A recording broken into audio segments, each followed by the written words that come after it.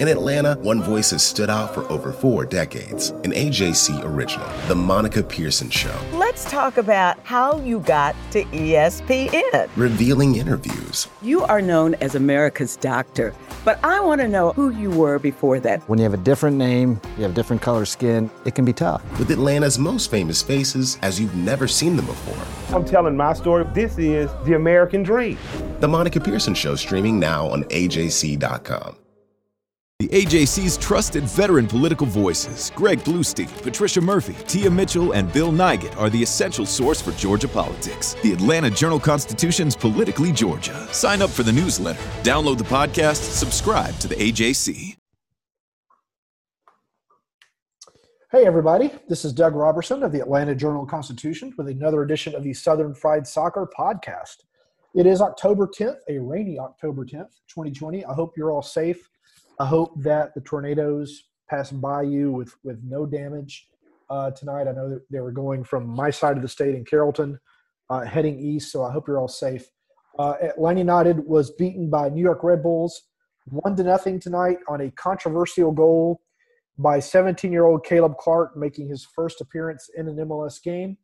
I'm going to get into that in a few minutes with our guest, Jason Longshore of 92.9 FM. SoccerDownHere.net, and for tonight, a member of the Fox Sports family, making his, I think, second TV appearance covering Atlanta United, or I may have got that number wrong.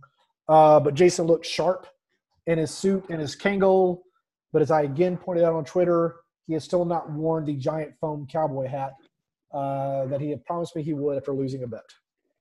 But you were supposed to provide the foam cowboy hat. And you haven't. If that's all I've got to do, then you're in a heap of trouble, my friend. I will go on Amazon as soon as this is done and order one. I think you missed your window. That was supposed to be after the championship in 18. Now, there's no expiration date on the giant foam cowboy hat. That's all. I don't know about that. So let's get to the game. People don't care about the giant foam cowboy hat. That's true. It would tickle me unbelievably. Atlanta United. This was a big, big game. Atlanta United loses 1-0, doesn't put a shot on goal. I guess the closest it came was when a shot hit the crossbar. There was one that went a few feet wide late in the game. The offense really not great for most of the game. There was a 15-minute period at the end of the first half that I thought it looked really sharp. As a result, when tomorrow's results are done, Atlanta United could find itself outside of the playoff race. And by not getting 3 points tonight, I think is in a 5-team scrum for the final 2 spots in the 10-team East. It's not ideal. It's not a good spot to be in if you're Atlanta United right now. We'll get into kind of how you got there tonight.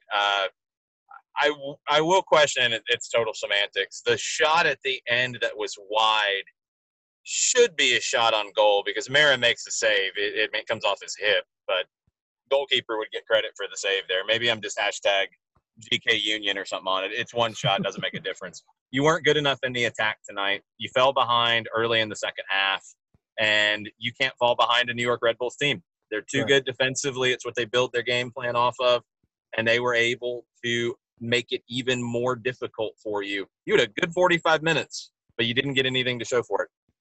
It has been recorded as a shot on goal for John Gallagher, by the way. Okay, good for Ryan Mara getting his save. I just went and looked that up. So let's talk about the pivotal moment in the game, which was the goal by Caleb Clark. And just to recap, this is my view of what happened. Atlanta United struggled to start the second half with getting the ball out of their own end. And there was a corner kick. Atlanta United didn't really clear the corner. It came to the top of the box. And Clark hit a nice volley. I don't think he hit it particularly hard, but he did put it on goal, which is what you've got to do. It went through a group of players. There were 2 Red Bulls players offside. One of them was not involved in the play, but the other was Daniel Royer, who, as Brad Guzan is seeing the shot, Royer is about 2 yards in front of Guzan and to his left. So there's a pathway between an Atlanta United player who's in front of Guzan, who has put Royer offside, and Royer. It's probably about 3 yards wide, this path. The ball comes through that path. As the ball is about 6 yards out, Guzan starts to dive to his left. Royer has to get out of the way of the shot. The shot goes in. Guzan immediately jumps up, tells Jair Marufo, he was pointing to his eyes, my line of sight was interfered with. Marufo declines to even review the goal on a video monitor. He did listen to Alan Kelly, the VAR. You can see him doing his ear thing. But the goal stands. In my opinion, should not have been a goal.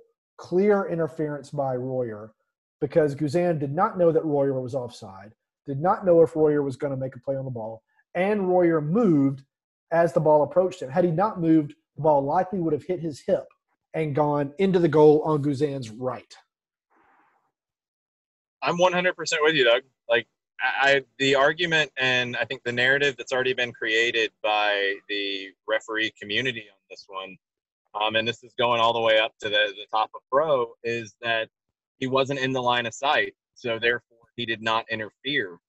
He interferes because, as you said very clearly, and Stephen Glass told us at halftime very clearly, Brad Guzan has to account for Daniel Royer, who was in an offside position. By being in that offside position, he gives his team an advantage because the goalkeeper has to wait for a potential redirect. Brad Guzan doesn't know if Daniel Royer's onside or not. He can't tell from his position. He has to react to the potential of Royer redirecting that shot from Clark. He's offside. He has to move out of the way. If he doesn't move out of the way, it's called offside. That's the crazy thing about this. Right. And it's down to interpretation. And that's where I'm frustrated that Jair Marufo opted not to go look at it to interpret the play. Because that's the classic situation here where Alan Kelly can't make the call. Alan Kelly can say, we have these angles, we have these views, he is in an offside position, we don't think he's between the ball and the goalkeeper, which is all true.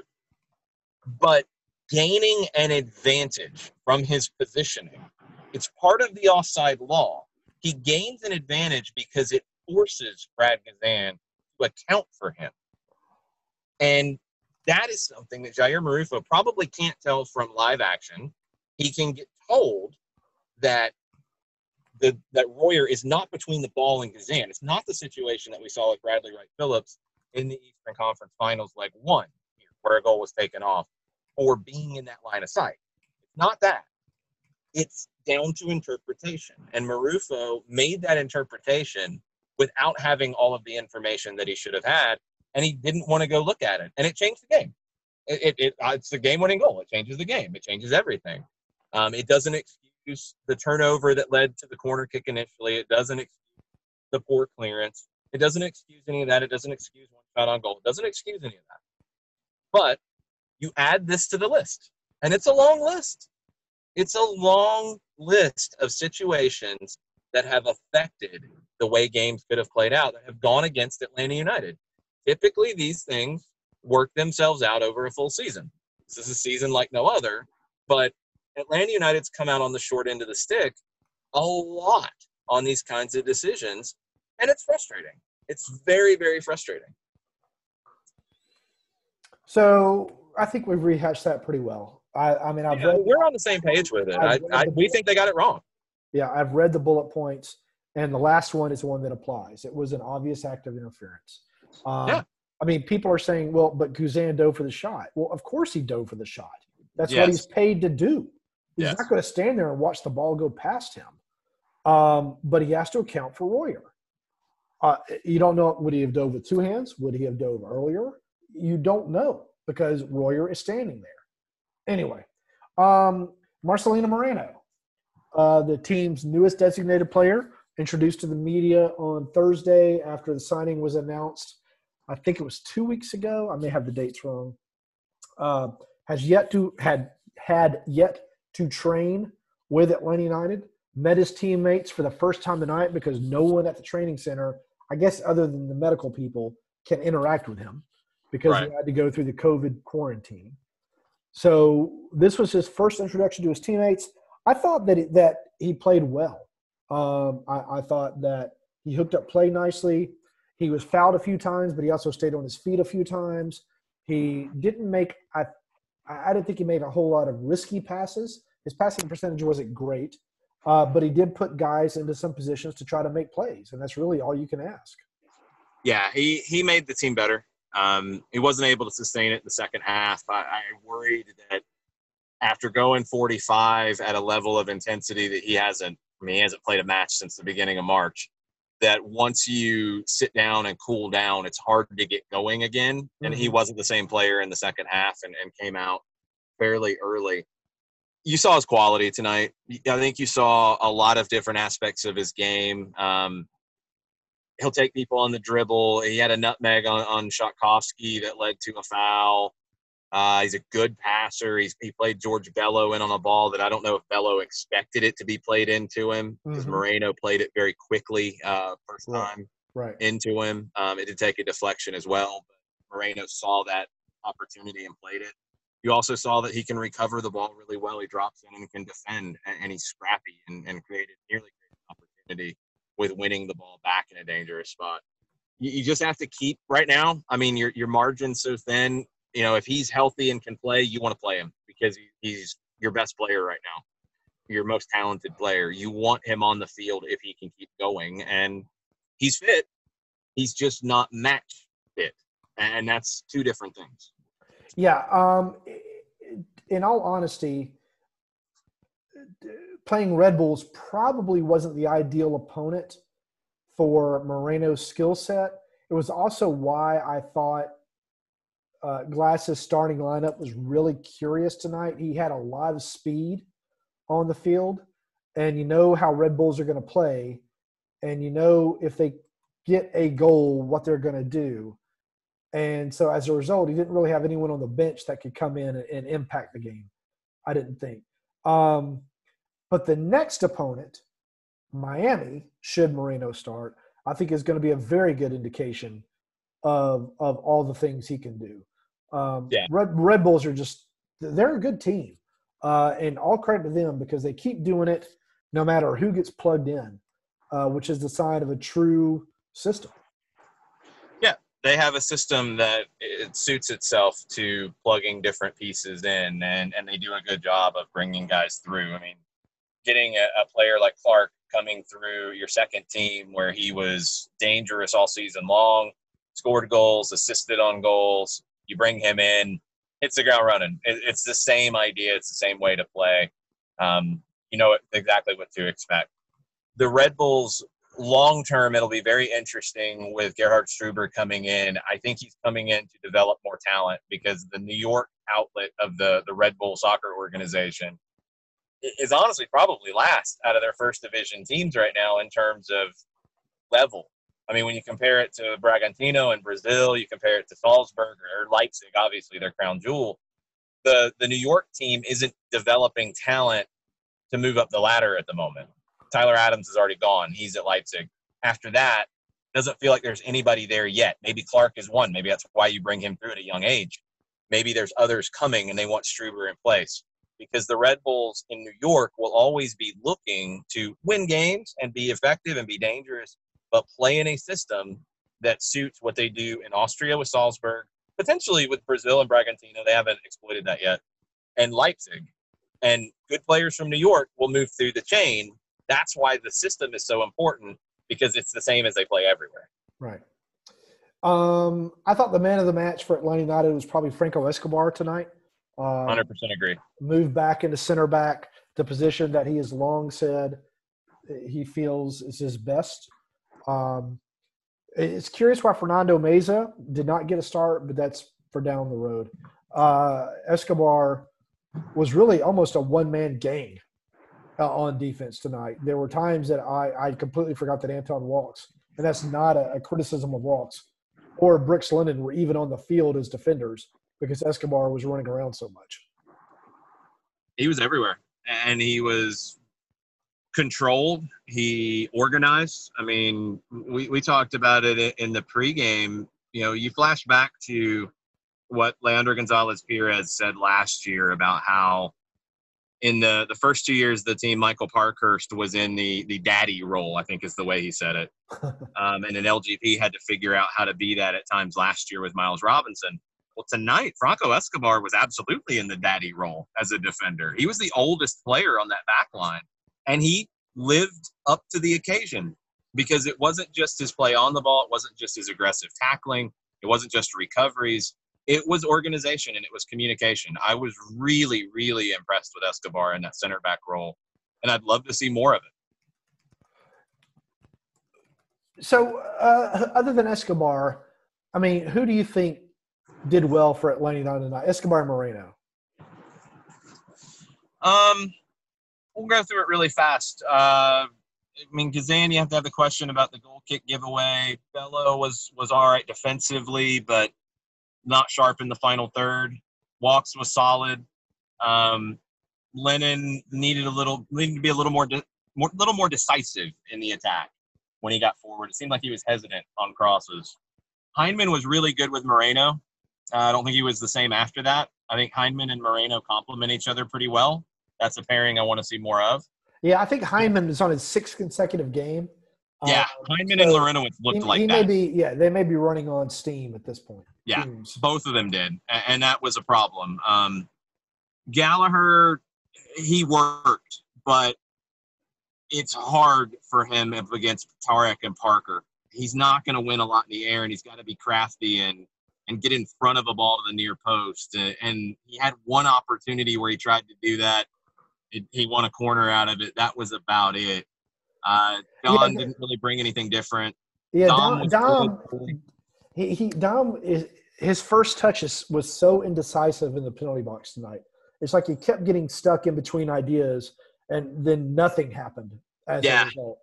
Yeah, Jurgen, I think for him, honestly, he's just playing at this point. He's got to get back to where he's sharp. He worked. He looked pretty good physically. I mean, he looked like he could open it up and run hard. He tracked back and defended. He's not comfortable right now on the ball, and you want to get that back in him because he's an awkward player to defend because you know about his speed and you have to respect it. He's not like a flashy dribbler, but he beats people consistently because it's different. It's awkward, and they have to worry about him just touching the ball past him and running by him. And Red Bulls, to me, again, are not an opponent that he's going to be able to do that against. I know Red Bulls wants to press, but it's not like the press where when they were in New York 2 years ago and they just pressed them off the field. Much different type press tonight. And the first half was very different. Yeah, it didn't really suit what I think Glass was hoping for from both Mulroney on the left and down on the right. And going to Gallagher for a second because that's how he prefers to pronounce it. Yes. There was one cross from the left that came in and went all the way across the box, and Gallagher just couldn't quite reach it. And in my mind, I was thinking that is the result of inexperience. Had he played as a single striker more, he would have been better positioned to get to that ball. But he wasn't. It's not a criticism of Gallagher. It's just he doesn't have a lot of minutes there in the past couple of years. And so Atlanta United needs a striker. Not a surprise. There's really not one on the roster that could have probably gotten to that ball other than Joseph. Yeah. And that's, again, the gigantest hole on the team. It's a real thing. And I know we don't want to lean on that as, excuses, everybody's missing players, et cetera, but you see teams that are missing their attacking focal point. They're not the same team. You can't expect them to be. Kubo Torres maybe could have taken some of the load off, but then he was injured and we never got to see that. So it's difficult. And that's what magnifies the other things we've talked about tonight, like the referee decisions, like the turnovers, like the set piece defending. All that stuff gets magnified because this is not a team right now that can score a whole lot of goals. Right. And when you fall behind 1-0 to Red Bulls, that's not like falling behind 1-0 to Inter Miami or 100%. or a dozen other teams in Major League Soccer. there are a few teams in the league that if you fall behind 1-0, you know we're in trouble.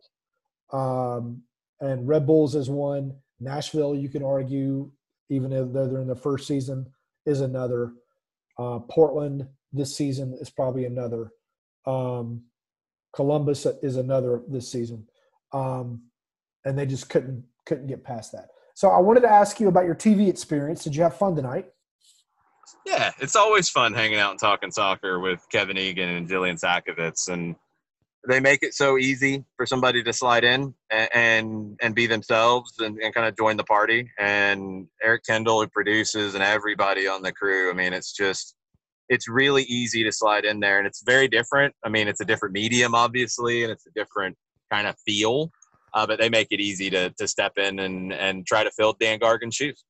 All right, tell the truth. How many suits do you own? 3. Okay. I just want to make sure that wasn't your only suit. Because if you do another TV gig, you've got to wear something different. Yeah, what's the big deal here? Like, I'm not wearing suits for radio. I'm not wearing a suit right now. I'm in shorts I can see you in a suit, Doug. I hope I never have to wear a suit again. Except maybe to all my kids' graduations. That would be. It was fun playing dress up. It was fun hanging out and talking soccer on TV. So we have now a situation, Atlanta United going to Miami, which has won 2 consecutive games. It beat Houston tonight. That's a tough game.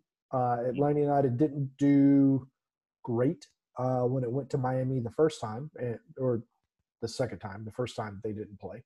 Then it has to go to Toronto in Connecticut. That's going to be an unbelievably tough game. Then it gets a break and gets to face DC United. Then it's at Orlando, tough game. Cincinnati at home. That should be 3 points. At Columbus, which could be fighting for the Supporters' Shield. And it's going to have a game to make up at some point because this game against Orlando has been suspended for tomorrow.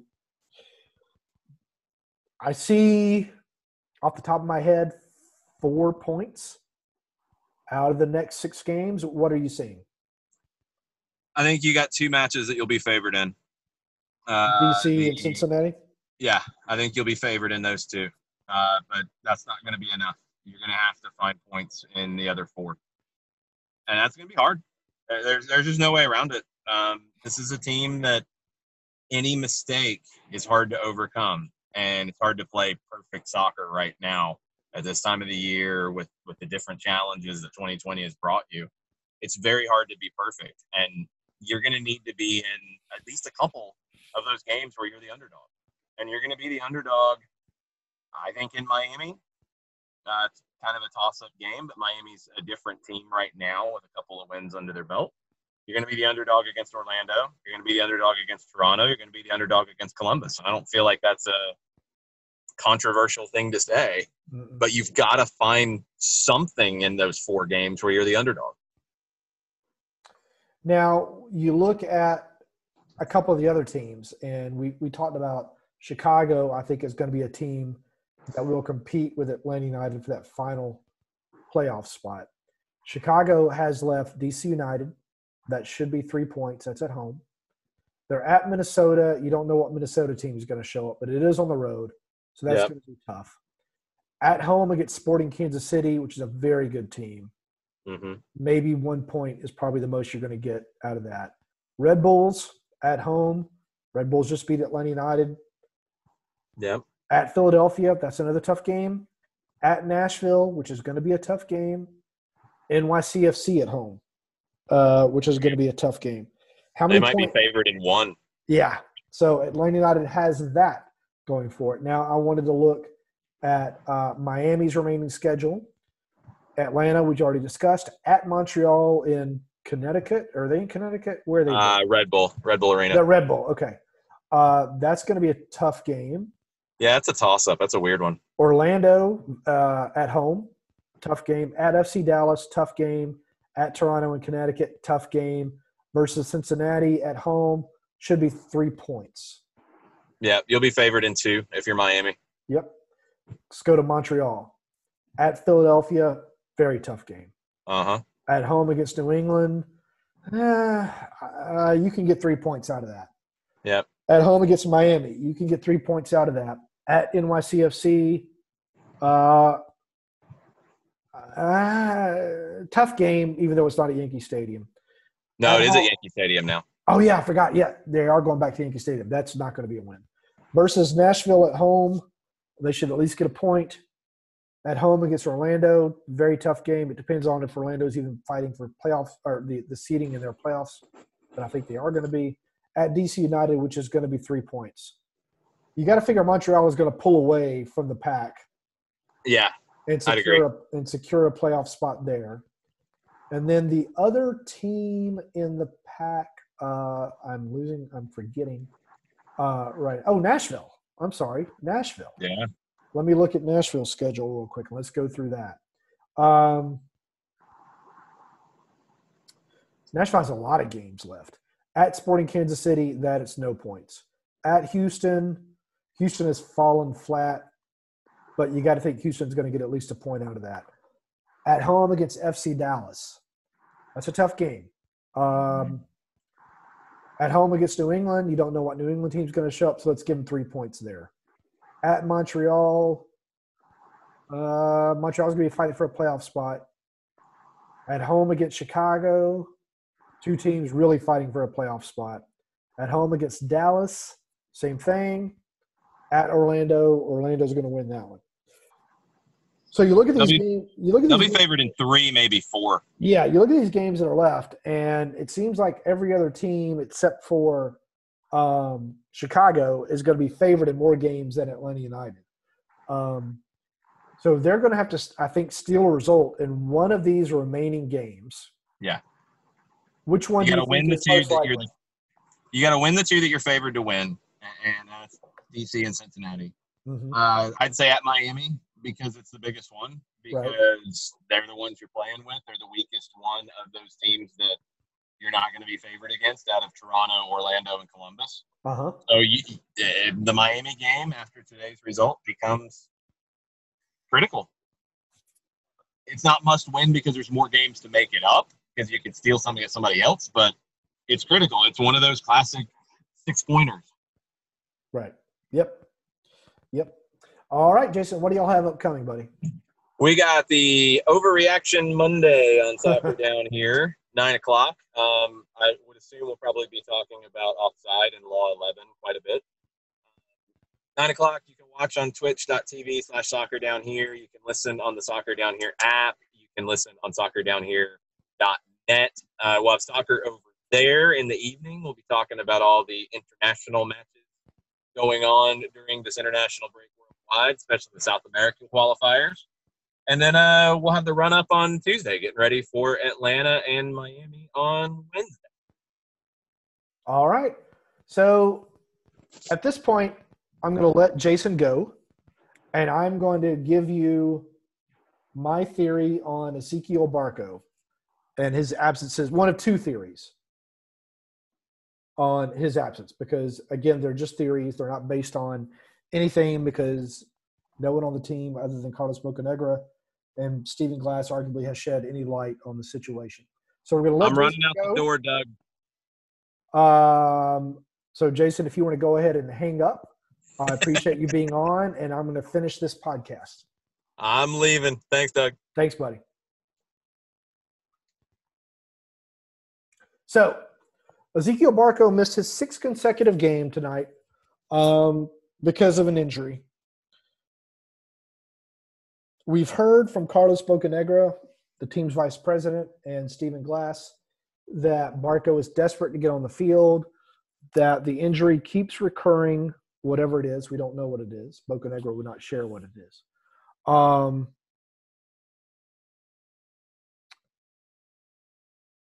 But there are things that in my opinion, and others who follow the team, don't make a lot of sense. So the first theory is it is exactly what Bocanegra says it is, that he keeps suffering a recurrence of an injury, and that is what is continuing to prevent him from playing in games. And that is probably accurate. The other theory or another theory, not like there's only two, and this is mine, is that, and this is shared by some of y'all, that Barco is holding out to get to the offseason in hopes that he is sold.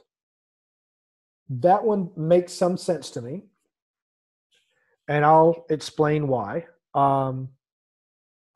If a player does not train in Major League Soccer, does not participate in a team-mandated activity such as training, they could be fined. In Barco's case, because of his salary, it is a significant fine. I wrote about it a couple of weeks ago in the blog, Is Atlanta United Better Off Without Barco? With or without Barco, I should say.